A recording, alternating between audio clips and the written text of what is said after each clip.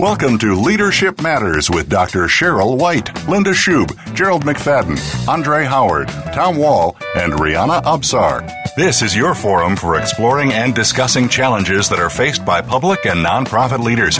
And now, Leadership Matters. Good afternoon, and thank you for tuning in to Leadership Matters, informing leaders, inspiring solutions. I'm Cheryl White, and I'm delighted today to be bringing you a conversation on Black Voices in Leadership. Excited to have our President and CEO from the Neighborhood House Association with us today, Mr. Rudolph Johnson III. Thank you so much, Rudy, for creating time in your schedule to do this today. Thank you for having me. Yes, my pleasure always. And then also excited to have Karen Norman with us, who's also going to be joining us in this conversation. Karen comes to us from New York. She is the Chief Program Officer of Lutheran Social Services in New York again. So thank you so much, Karen, for joining us. Thank you for having me. It's a pleasure. Mm-hmm. So I'm going to just jump right into this conversation and start off. Maybe we can start with you, Rudy, and just ask you just to share a little bit about yourself and your current leadership role so the audience kind of has an idea as to the perspective you bring. Thank you so much, Dr. White. So, I'm in my 14th year as president and CEO of the Neighborhood House Association here in San Diego. We are an organization that has about 850 FTEs. We're a budget of about $111 million a year in terms of our operating revenue that comes in. I come by way of the San Diego Convention Center. I ran the Convention Center as a general manager. I built the first expansion of the Convention Center. And at my roots, I'm an engineer. I'm a trained civil engineer with a master's in public administration. So it's good to be here and have this conversation. Yeah, wonderful. Thanks again. And Karen, how about a little bit about yourself? Sure. So I am a clinical social worker. I'm the Chief Program Officer for Lutheran Social Services of New York. We are a $65 million organization, and we have employees of about 630 to 640 employees, and we serve about 7,500 people annually through a variety of services. So we run the continuum of early childhood education straight through single room occupancy housing. We have food programs, we have foster care, preventive services, and a myriad of other services in between. And I'm excited to be with you today. And I bring to you so I'm saying it out loud, about 30 years in the social service industry. Mm-hmm. Wonderful. Well, it is always a pleasure to have a conversation with you, Karen. I know we've had many, so this is a treat to hear you and Rudy have this conversation together. I'm going to start by asking both of you to reflect, and then either of you can start with regards to when did you first realize that there were people in America referenced as Black and that you were one of them? Who'd like to jump in and start us off? So I'm going to take ladies first, pleasure. I thought about that question. I have to be honest. There's never been a time when I did not know that I was Black and that there were Black people or people called Black in this country. When I think about my earliest memories, they're of church, they're of my community, they're of the school that I attended, and by and large, the people in my community look like me and my family. And always through media, we are reminded that we are people of color and, always with the problems, but also with a lot of pride and enjoyment I come and find from being a Black person. Mm-hmm. So having that realization all in your life, it's hard to say what was that experience like, but what was the experience of having that realization from media and everything else like for you? I think it was a mixed bag. So for a lot of reasons, it was thrilling because what I saw in my experience for the most part in church and in community and at school was a lot of love. I went to a community school in the South Bronx, and it was the Garrett A. Morgan. So the first thing they tried to do was teach us exactly who he was. And because the school was predominantly run by people of color, which I understand now is revolutionary, at the time I thought it was just the way it was. We learned a lot about inventors, and so that was significant to increasing my sense of pride. I also know that I grew up in the South Bronx. I'm a 70s baby, and so my earliest memories are things like Jimmy Carter coming to the South Bronx. And then later on, maybe a couple of years later, Reagan coming.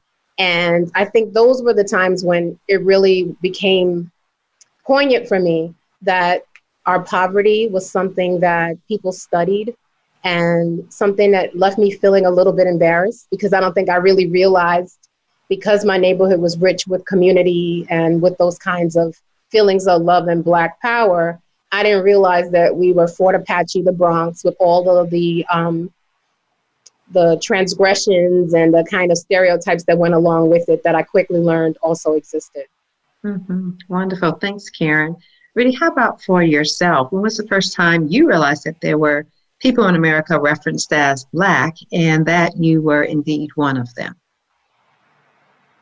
Well, coming out of the womb, my parents were married and have their first couple of children in the early and mid 60s. I'm a 60s baby. I was born in 65. So the height of the civil rights movement, my parents were engaged.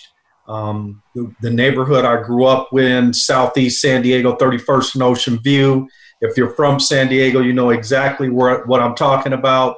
Emerald Hills, no. As I tell everyone, there's a 31st and Ocean View in every major city in America. Let's be clear about that. So, and you look at the lack of resources around you. In hindsight, as a grown man, living the lifestyle that we live now, there were no neighborhood parks. There were no grocery stores.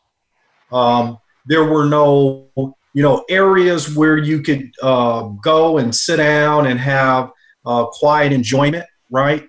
And so, there were a lot of vacant lots. There were a lot of sand lots. There were dilapidated buildings where I grew up. So it didn't take a rocket scientist to understand that you had an inferior environment at that time. And so I knew, like I said, coming out the womb, that we were living in a different environment than most of America. Mm-hmm. Yeah. And what was that realization like for you? What was the experience like for you? At the time, I didn't know anything else. So I thought this was, a normality. This was what everyone else experienced. And it toughened me up. I think I come from a time period where African-American men and women grew up harder in the streets, and their survival and life skills became sharper. And so that propelled me into my quest for education, because education is the greatest neutralizer of poverty. I say that to everyone who will listen. And I was fortunate enough to go to an HBCU. Mm-hmm. And if you know anything about HBCUs, there's another dose of reality, and you learn how to make do with the resources that you have around you, and you become a survivor. Mm-hmm. So I grew up hard. I became a survivor. I got the book, skills, and I just pieced that all together, coupled with my professional development. And in hindsight, that was probably one of the best mixtures I could have ever hoped for in terms of coming of age. Mm-hmm. And when you say HBCU, for those who may not know what that is, what is it? Yeah, historically Black colleges and universities, for those of you that don't know that acronym. Mm-hmm. And which of those did you attend? Texas Southern University, 3rd Ward, Houston. Yes, and we love them because Grambling like they beat y'all. No, not take you to the SWAC, but no, good thing. Touche, wonderful. And I definitely also have great appreciation for the educational process and experience of historically Black colleges as a Grambling State University graduate. So Karen, thank you, Rudy, to bring you back into this conversation and just reflect a little bit on that journey growing up. Growing up, what was the most painful experience that you recall related to being Black in America? So I think about two things that really stand out for me.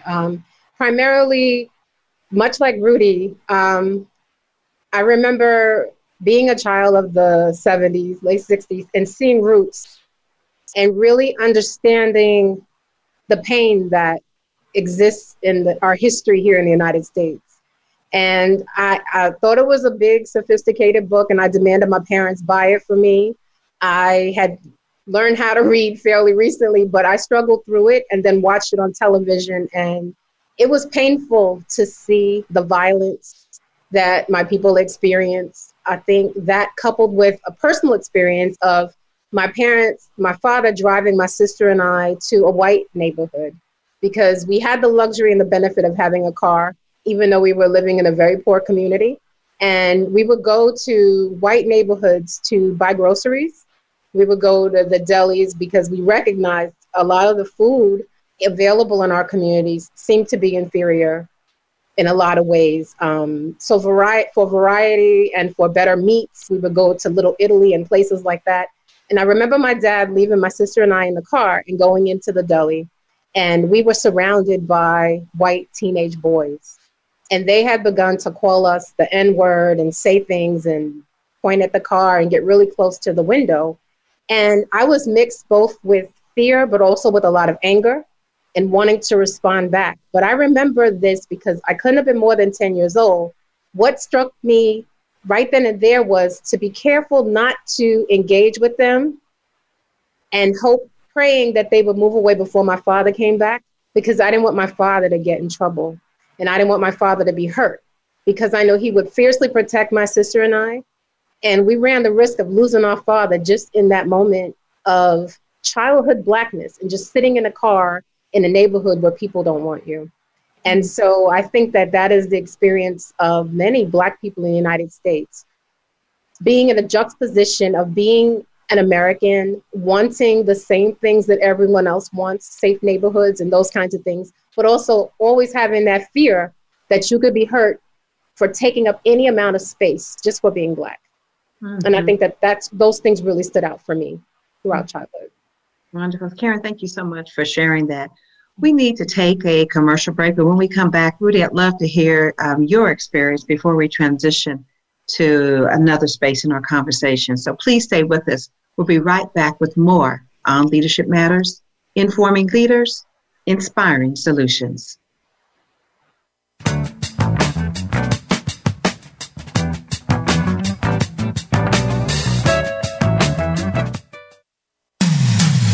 When it comes to business, you'll find the experts here. Voice America Business Network. Leadership Matters is brought to you by Innovisions. Need to improve leadership, staff, or organization performance? Contact Innovisions today for quality, effective, and affordable leadership, staff, and organization development training, coaching, and consulting services. Call 858-244-8264. That's 858-244-8264. Or send an email to Dr. White. Her email address is drwhite@innovisions.org. Innovisions is a social enterprise of the Neighborhood House Association of San Diego, California. Funds raised go to support the Neighborhood House Association's mission, developing children, families, and future leaders of our communities through empowerment, education, and wellness. Today, expertise equals credibility. When you know what to do and how to do it, people follow because they acknowledge that you know more. However, stepping up in your career eventually pushes you out of your comfort zone of expertise. How you lead at those moments requires new skills. We're here to show you how to survive and thrive. Join me, Wanda Wallace, on Out of the Comfort Zone at Voice America Business Channel. You can find more information at leadershipforuminc.com.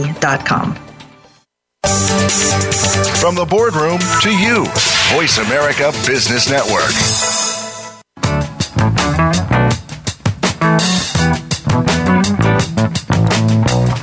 You are listening to Leadership Matters with Dr. Cheryl White, Linda Shube, Gerald McFadden, Andre Howard, Tom Wall, and Rihanna Absar. If you have a question or comment about today's program, please call 1-866-472-5790. That's 1-866-472-5790. Or send an email to leadershipmatters@innovisions.org. Now, back to Leadership Matters. And we're back with more on Leadership Matters, bringing you greetings from the Neighborhood House Association in San Diego, California, and delighted that today we have our president and CEO of the Neighborhood House Association with us today, Mr. Rudolph A. Johnson III. Again, thank you so much for joining us today, Rudy. Thank you. Yes, and also with us today we have Karen Norman, Chief Program Officer of Lutheran Social Services of New York. And Karen, thank you also for being with us. It's my pleasure. And Karen, I'll say that you're Kerron as opposed to Karen.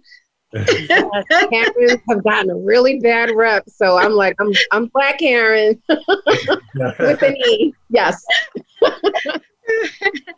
Yes, definitely. So before we went to break, Karen, you shared your experience with regards to your most painful experience related to being Black in America growing up, and I appreciate your sharing that with us. And Rudy, wanted to have you also share your experience. Well, that's a very interesting question, because I don't think when you're growing up in poverty, you understand that you're in poverty. I don't think you fully realize it until you're able to experience a different side of life. And you say to yourself, I grew up in poverty, and this is what it looked like. At that time, we thought this was a safe haven, a safe place for us. And, it's where I learned how to be, creative. It's where I learned how to, put on my big boy, big girl pants and go outside and conquer the world. It's where I learned how to make something out of nothing. And it's also where I learned how to expect disappointment. And when something better happened, that was a bonus. But I wake up every morning expecting to put out a fire, even to this day in my life. And I know we're going to talk a little bit about being a CEO in a minute, but it was funny. I was talking to one of my board members 2 or 3 years ago, and you did the session for us, Dr. White.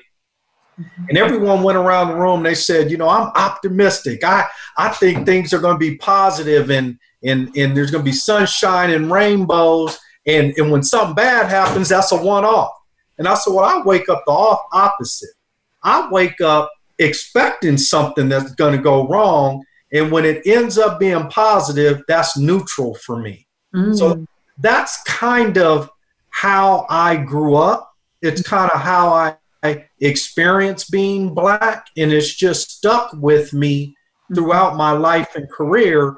And I don't get too down during the down times, and I don't get too high during the high times. I stay right in the middle. So in brief, I guess you can sum it up by saying, I don't think we understood we were living in poverty, so we couldn't fully appreciate or realize what we were going through at the time. Mm-hmm. That's real interesting. And, Rudy, we often will talk to leaders sometime about right-sizing their expectations. And it sounds like that's just been a condition of life for your journey. So that's kind of interesting to hear. And we say that because we say disappointment comes from expectations not being met. So if you don't allow yourself to have, lofty expectations or higher expectations, then you escape disappointment.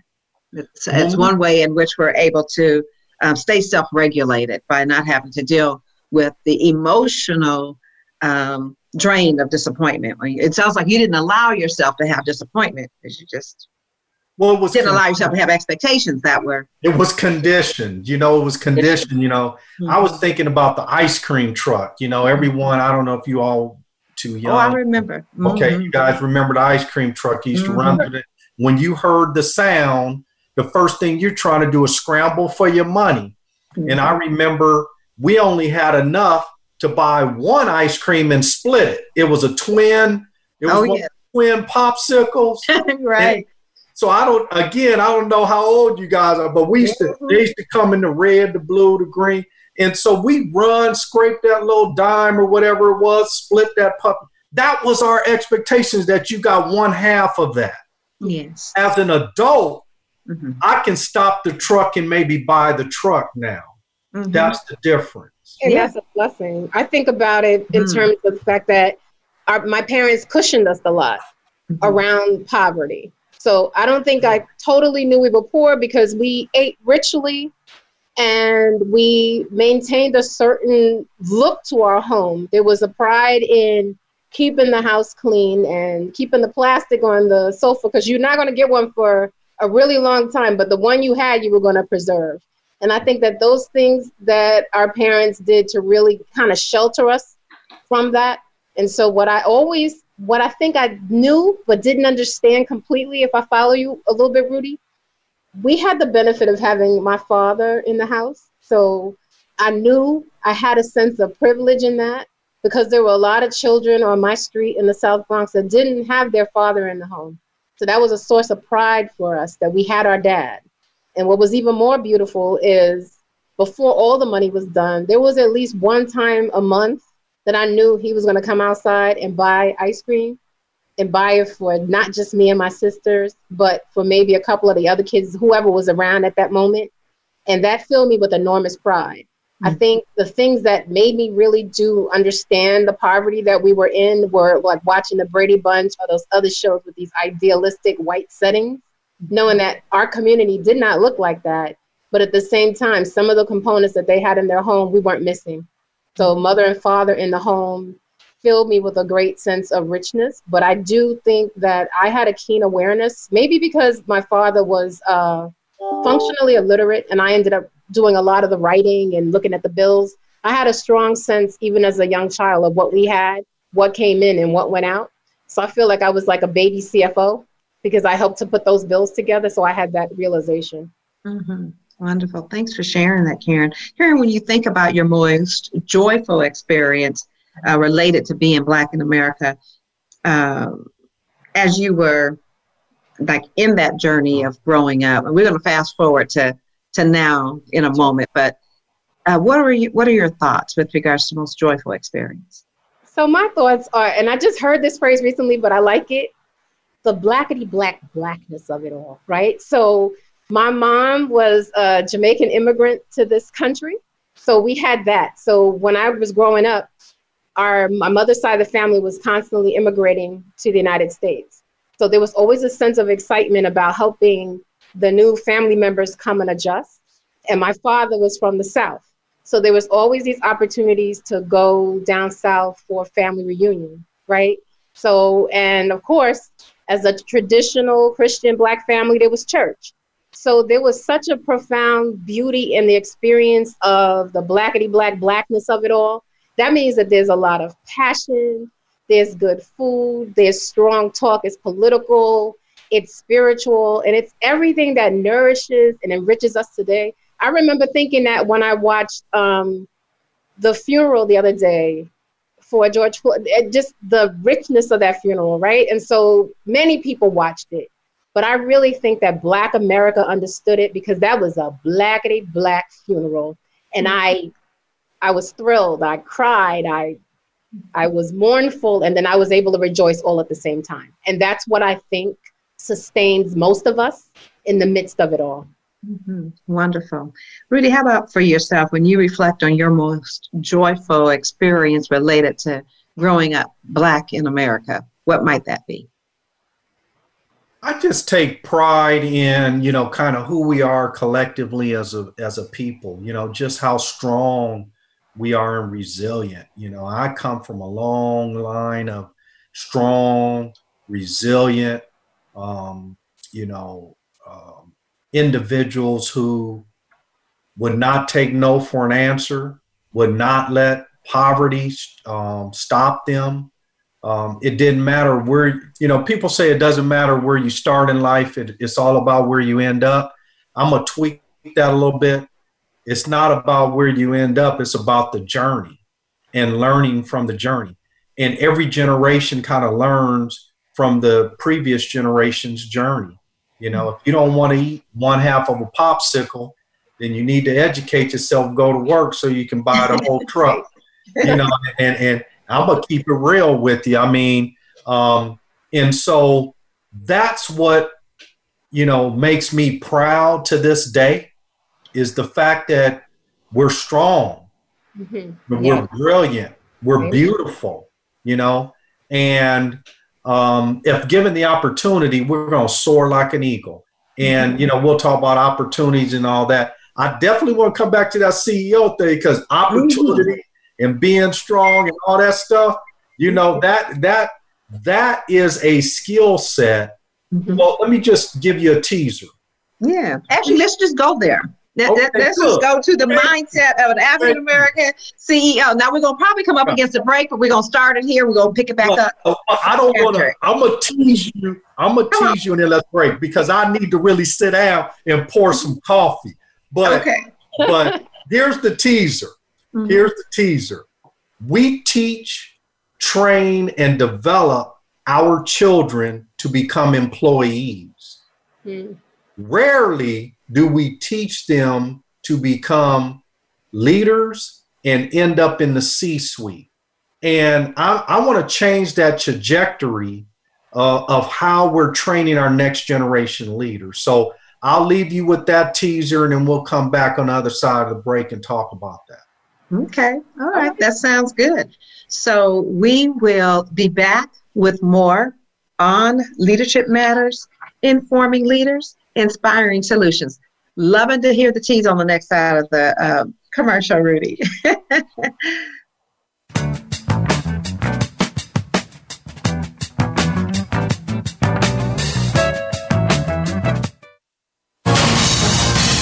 Voice America Business Network, the bottom line in business. Leadership Matters is brought to you by Innovisions. Need to improve leadership, staff, or organization performance? Contact Innovisions today for quality, effective, and affordable leadership, staff, and organization development training, coaching, and consulting services. Call 858-244-8264. That's 858-244-8264. Or send an email to Dr. White. Her email address is drwhite@innovisions.org. Innovisions is a social enterprise of the Neighborhood House Association of San Diego, California.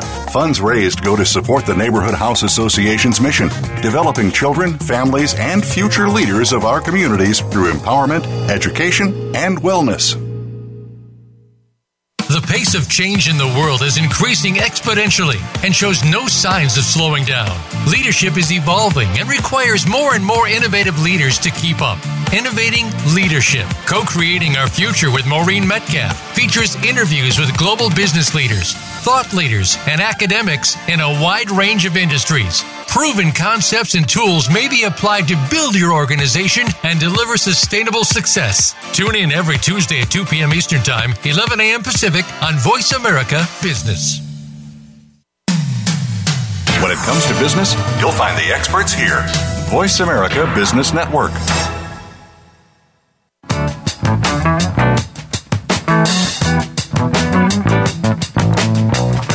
You are listening to Leadership Matters with Dr. Cheryl White, Linda Shube, Gerald McFadden, Andre Howard, Tom Wall, and Rihanna Absar. If you have a question or comment about today's program, please call 1-866-472-5790. That's 1-866-472-5790. Or send an email to leadershipmatters@innovisions.org.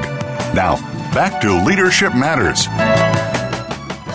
And we're back with more on Leadership Matters, enjoying the conversation with Karen Norman, Chief Program Officer of Lutheran Social Services of New York, as well as the President and CEO of Neighborhood House Association, Mr. Rudolph A. Johnson. We're going to just throw it right back over to you to continue that conversation as relates to the mindset of an African-American CEO in developing and really where you teased us to start back. Thank you, Doc. I appreciate it. And let me just go right into an initiative that we launched about 3 years ago here at the Neighborhood House Association, 3 or 4 years ago now, and that is quarterly recruiting from HBCUs. And the reason why we did it was because obviously I'm a product of an HBCU, but because of all the reasons that I talked about in terms of how we're developing bench strength and next generation leadership. And we needed to get to those sources that were churning them out at a high rate. We're not going to find them at San Diego State, UCSD, because their numbers are low. And so you don't have a competitive edge against the Qualcomms and some of these other companies that are going to cream the crop in terms of the very few population of African Americans you have in those engineering programs, et cetera. So we've been doing that 4 times a year. And what I'm finding out is that from a technical development perspective, we're solid in our training at the HBCUs. But one thing we don't understand is that when a president and CEO steps on your campus, he or she has the authority to make an instant hire. They're not coming. They don't have to check with nobody. They don't have to go back. They don't have to think or confer with anyone. They can hire you on the spot. And the only way to achieve that status is to really go beyond your technical training and start to learn things like budget management skills, contract negotiation and admin skills, political acumen, community engagement, fundraising. I said earlier in the show, I'm a trained engineer, and I spent a lot of years in the engineering world at the city of San Diego, but it didn't halfway get me ready for the journey I'm on now as president and CEO. So I've made a vow that now, as I'm going back, I'm also mixing my visits with town halls for these students, where we're really digging deep and talking about skill sets that you need to get into the C-suite so you can come back on these campuses and make decisions without having to go back and check with individuals. That's a different phenomenon. The only thing that I have to clear through anyone is probably some kind of major policy decision that my board of directors will probably have to be involved in, and that's once every 30 days. The other 29, I'm the end of the line in terms of decision making. There comes a lot of pressure, responsibility, a lot of anxiety with that, and we're just not trained to do that as African Americans. And we're going to change that. We're going to change that trajectory. Wonderful. I appreciate your sharing that, and I appreciate your commitment to doing that and the difference that that will make in the lives of the children. And then just in the, it's already making a difference with regards to the culture of Neighborhood House Association, but I think it ripples and makes a difference in the culture of society in general. So I appreciate that commitment. Karen, when we think about yourself and kind of fast forwarding to your own journey in leadership and the experiences that have helped to propel you to success in life and as a leader, what are some thoughts that you might share? Right. So I was thinking about what Rudy said. I'm not 100%. I agree with all of it, but I definitely respect your perspective. When I think about the things that we learn as African Americans and we teach, I don't know that we only train employees. I think that we're constantly training ourselves and our children to be leaders. Now, not every leader is going to be defined by having a CEO title. However, when I think about positions that Black folk will hold in their churches or in their communities, and the type of work that it takes to learn how to navigate conversations, navigate social injustice in order to succeed, those are leadership skills. Just that simple idea of how do I maneuver or position myself in this situation? How do I allow myself to take up space regardless of what I'm facing? When we think about the first little girls who integrated schools, now, whether they went on to become CEOs or not, that was leadership right there, right? Just the courage that it takes to do those types of things, I think, are important. I think we can't underestimate at all the level of skill that it takes to survive Blackness every single day. So it won't always be defined in being a CEO. I think CEO is a lofty title, and it's great when people get that. But at the same time, there's leadership for the bus driver who's got to navigate thousands of passengers on a daily basis and get them to and fro safely and keep himself or herself safe as well. So I think it's just a matter of how you want to look at leadership. But when I think about what has been my journey and what has opened up opportunities for me, I think about like my very earliest memories of seeing a Black woman as the principal of my school, seeing my mother head a ministry at my church, or even being the usher who showing me that the way that she helped to lead our household was informative for me, I think about my dad, who I started off my life really, really shy. And he let me know, and he would affectionately call me Miss Karen. There is no time for us to read your mind. You're going to have to open your mouth. And I think that just that alone gave me permission to use my voice in this world. And I've never stopped. When I began to work, I think initially when I was in college and thinking about work, it was around the time that the Cosby Show was in swing. And I don't think of 5 women my age who didn't want to be Claire Huxtable and what that would look like. And I took a job with the city of New York right out of college just to save enough money to go ahead to law school. And initially I thought that I would be Vice President of the United States, or that I would be some leader, because I'd always been told that I was bossy, that I was sassy. But I wore those things like a badge of honor. And I think what happens, unfortunately, to some little Black girls, they get drowned out about that. I think women in general, but definitely Black girls, maybe it's not as appreciated outside of our community. But I didn't let that interfere with the idea that I had a voice and I needed to be heard. When I started working for the city of New York, what really kept me working as a social worker was going into communities much like the one that I grew up in, but with a different lens, because I wasn't narrowed and defined by my zip code. My parents had never allowed that. I wasn't defined by their level of education. I would be defined by my own. And there was never a doubt that I was going to go to college. I went to public university and I was able to go to Ivy League graduate school. But when I started working in community and making home visits, and it was during the crack epidemic, and I was seeing all of the atrocities that I had been shielded from, I realized I didn't want to be a lawyer. I wanted to help my people. And why was it important to me? Because a lot of the children that I was working with had never gotten off their block. They never left their street. They never left the Bronx. And so here I was, a representative looking just like them, letting them know that it's okay when you leave the block. It's okay to go away to school, and you're going to be fine, and you can be whatever you want. And I also think that when I started working for the city, I looked around, and maybe it's the ambition or the kind of competitive nature that I have, but I looked around at who were the supervisors. And I said to myself, if they can do it, I must can do that. But I also had a father who stressed that common sense would take you a lot further than book sense, because he had relied on his wit and his common sense, because he didn't have a fine education like he was able to give me. So I felt like from a very early age, I had permission to lead.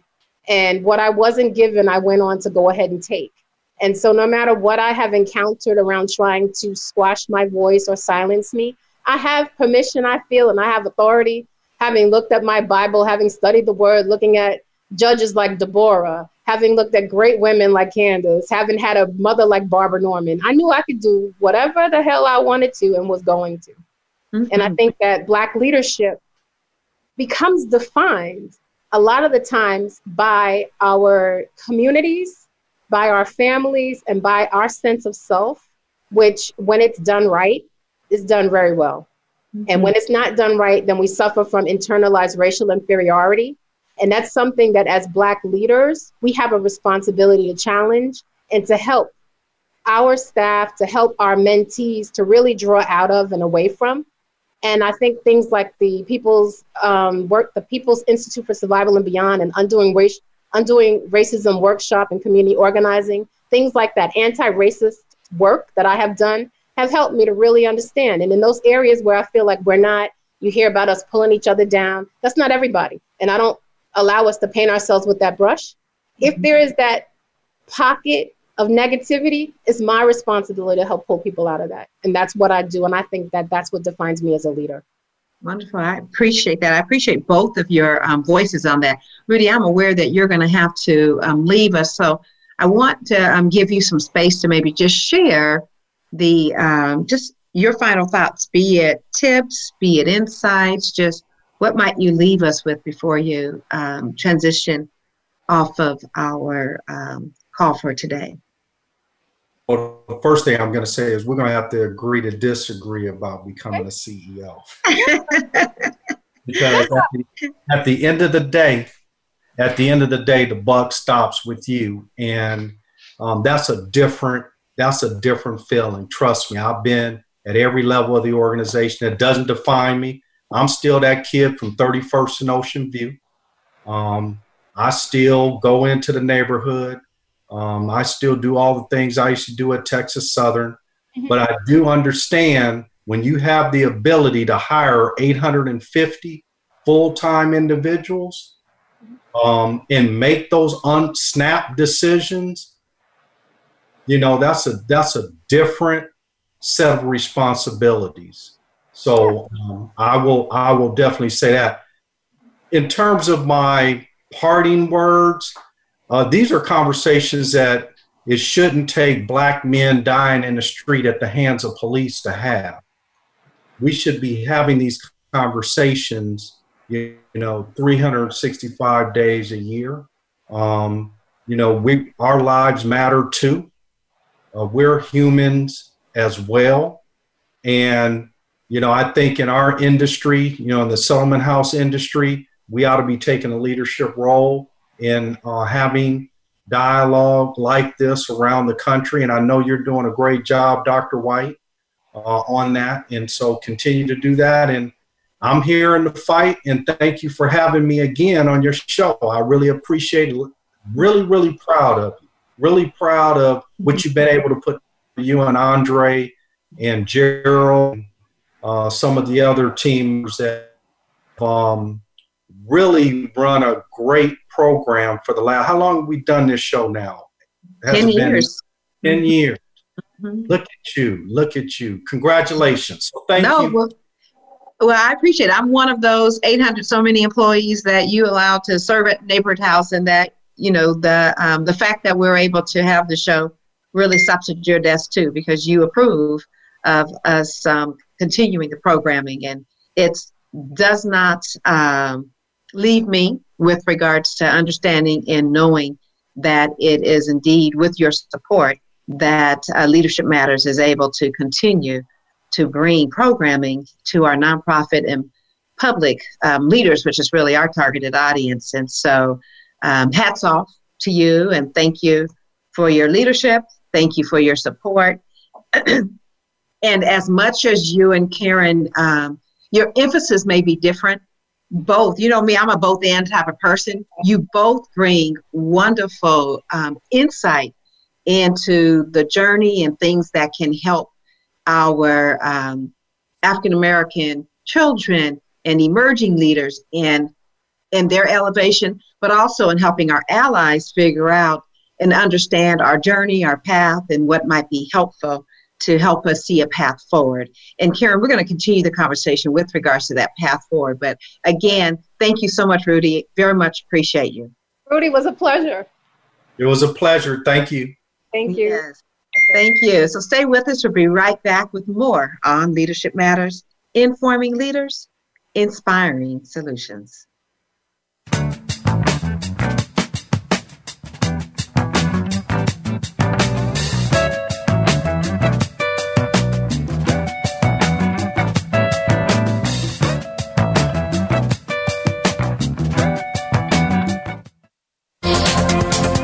Business community's first choice in Internet Talk Radio, Voice America Business Network.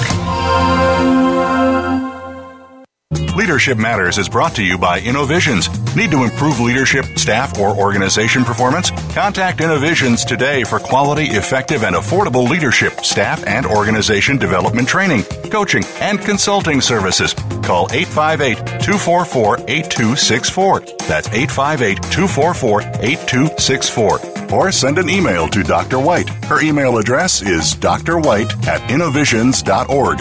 Innovisions is a social enterprise of the Neighborhood House Association of San Diego, California. Funds raised go to support the Neighborhood House Association's mission, developing children, families, and future leaders of our communities through empowerment, education, and wellness. Many industries have been revolutionized by technology in the last decade. Books, music, TV, communications, and now it's happening to our money and the way we pay. Tune in to Breaking Banks with Brett King for a look at how technology and customer behavior will bring about more changes in banking in the next 10 years than in the last 200 years. Listen every Thursday at 3 p.m. Eastern Time, noon Pacific on Voice America Business Channel or on AM 1160 The Voice. You'll never look at your bank account the same again. Voice America Business Network, the bottom line in business.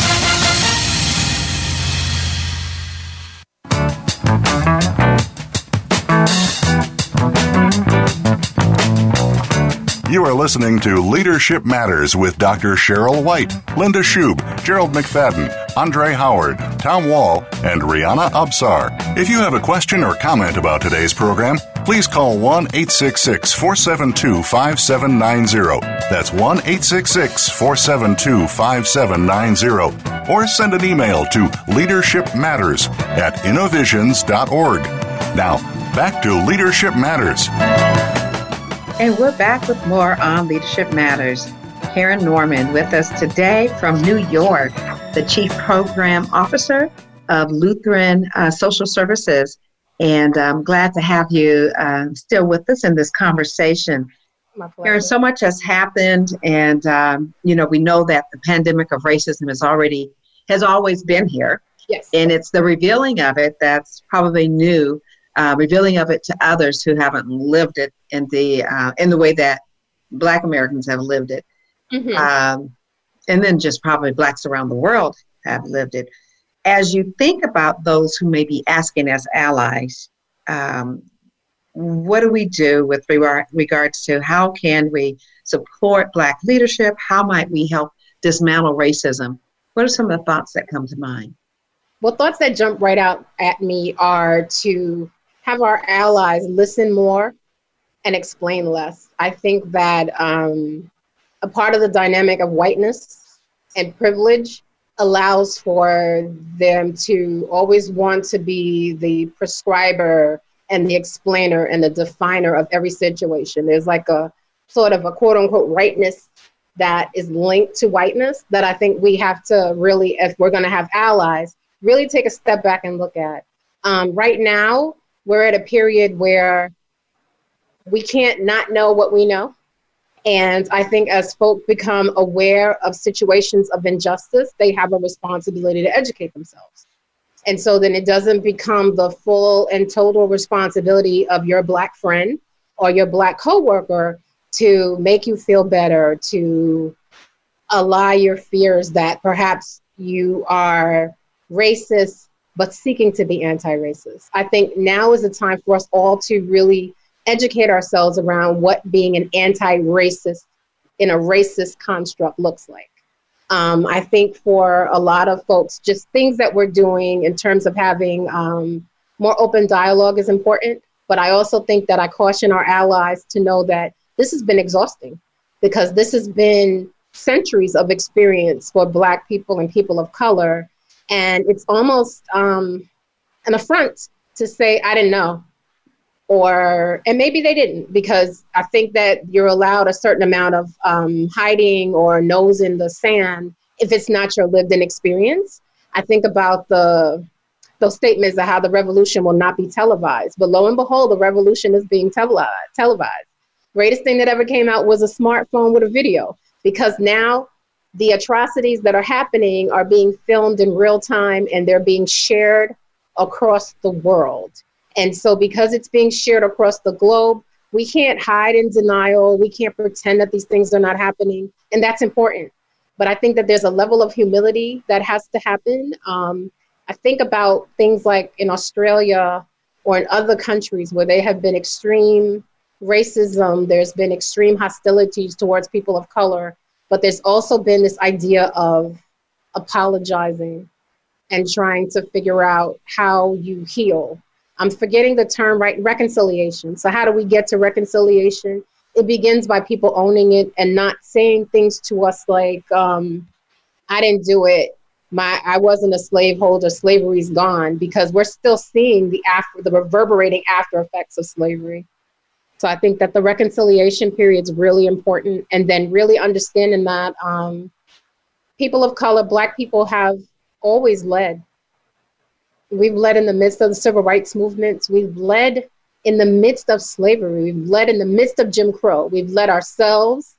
And we've also had to help this country to define itself and to find its better angels, its better nature.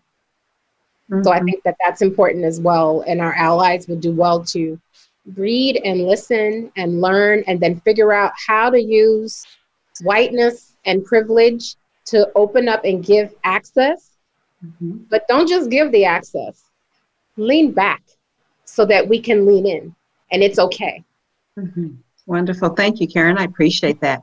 When you think about our Black leaders emerging and current during this time, what might be thoughts you'd share with them? So I'm thinking of, I'm trying to remember his last name. He's the Senator Tim, maybe you'll help me with it. He's the one who, I just sent him a tweet, a very nasty tweet the other day. He's the only Republican, Black Republican senator, I think right now in the GOP, and he has really not helped to lead in the sense that he's minimized police brutality. He's minimized the ideas around the laws that have to be changed. And in order for us to have a different outcome, and in order for us to eradicate this need to kill Black men as though they were a bounty. So what I think is our leadership is important. We shouldn't shortchange our communities. And this is not a time to pretend that things that are true are happening are not happening. There's no time for this. This is the time for us all to really keep our voices strong, but also move to action and not just equivocate or settle for settle for crumbs. Mm-hmm. I think that that's important for our leaders to learn. I think that the other day, whether you love him or not, Reverend Al Sharpton did an amazing thing. When he did the eulogy for the George Floyd funeral, he made a point of saying that his last name was not even truly his last name. Because I don't think that people have really thought about that part of our history in this country. We have the last names of our slaveholders, not our last names that came from the country of origin, because you will hear us being told to go back to Africa, but people can't tell us where to go back to in Africa because these records were destroyed. They weren't kept because we were chattel. Mm-hmm. And I think that as leaders, we've got to keep that because I think we've taken it on. I'm really proud to be a Norman. At the same time, that's not truly what probably my last name was, and I'll never know. Mm-hmm. So there's a whole lot of Black history that has been deliberately erased in the United States. And there's a whole lot of atonement, and there's a whole lot of reconciliation I think that needs to happen. And our leaders need to be strong in that idea. And they need not be afraid that Black lives matter because, yeah, every life matters. But if Black lives don't matter, then we're not truly living the society and the ideal America that we're supposed to be living or we aspire to. Mm-hmm. Wonderful. Karen, I'm wondering with regards to just final thoughts. Mm-hmm. As we close out our conversation, what might be just a final thought you'd share? I would share that I'm really inspired and proud of all of the Black women who are really helping to mold America differently, right? So when you think about Black leaders who have emerged, Black women who are leading cities, who are working on voter registration and getting those rights put back together, who are leading in the fight against the COVID pandemic, I salute you, sisters.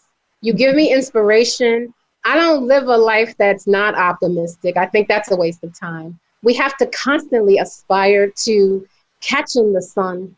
If we land on clouds, and so be it. But I want Black sisters out there, open up your mouth, open up your minds, and keep doing this work because we have been the ones that have made the difference in elections. We have been the ones that made difference in our homes and in our communities, and there ain't no stopping us now. Wonderful. Karen, thank you so much. It's just been a pleasure having the conversation with you. And Rudy, I know you've left us for the show, but we want to thank you in your absence too. Both of you have been just wonderful guests, and I want to encourage everyone to please join us every Wednesday at 2 p.m. Pacific Standard Time for Leadership Matters, inspiring solutions, but also I want to encourage us to just continue these conversations. So let's inform ourselves, and in that process, let's keep hope alive, as Jess Jackson used to say. And it's interesting with hope because we say hope is a dream that awakens the soul, but with hope really comes what we need to to really bring about change. So again, thank you for joining us.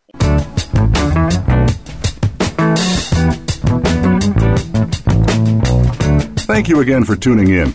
Leadership Matters with Dr. Cheryl White, Linda Shube, Gerald McFadden, Andre Howard, Tom Wall, and Rihanna Absar is broadcast live every Wednesday afternoon at 5 p.m. Eastern Time, 2 p.m. Pacific Time on the Voice America Business Channel. Have a wonderful week and make your leadership matter.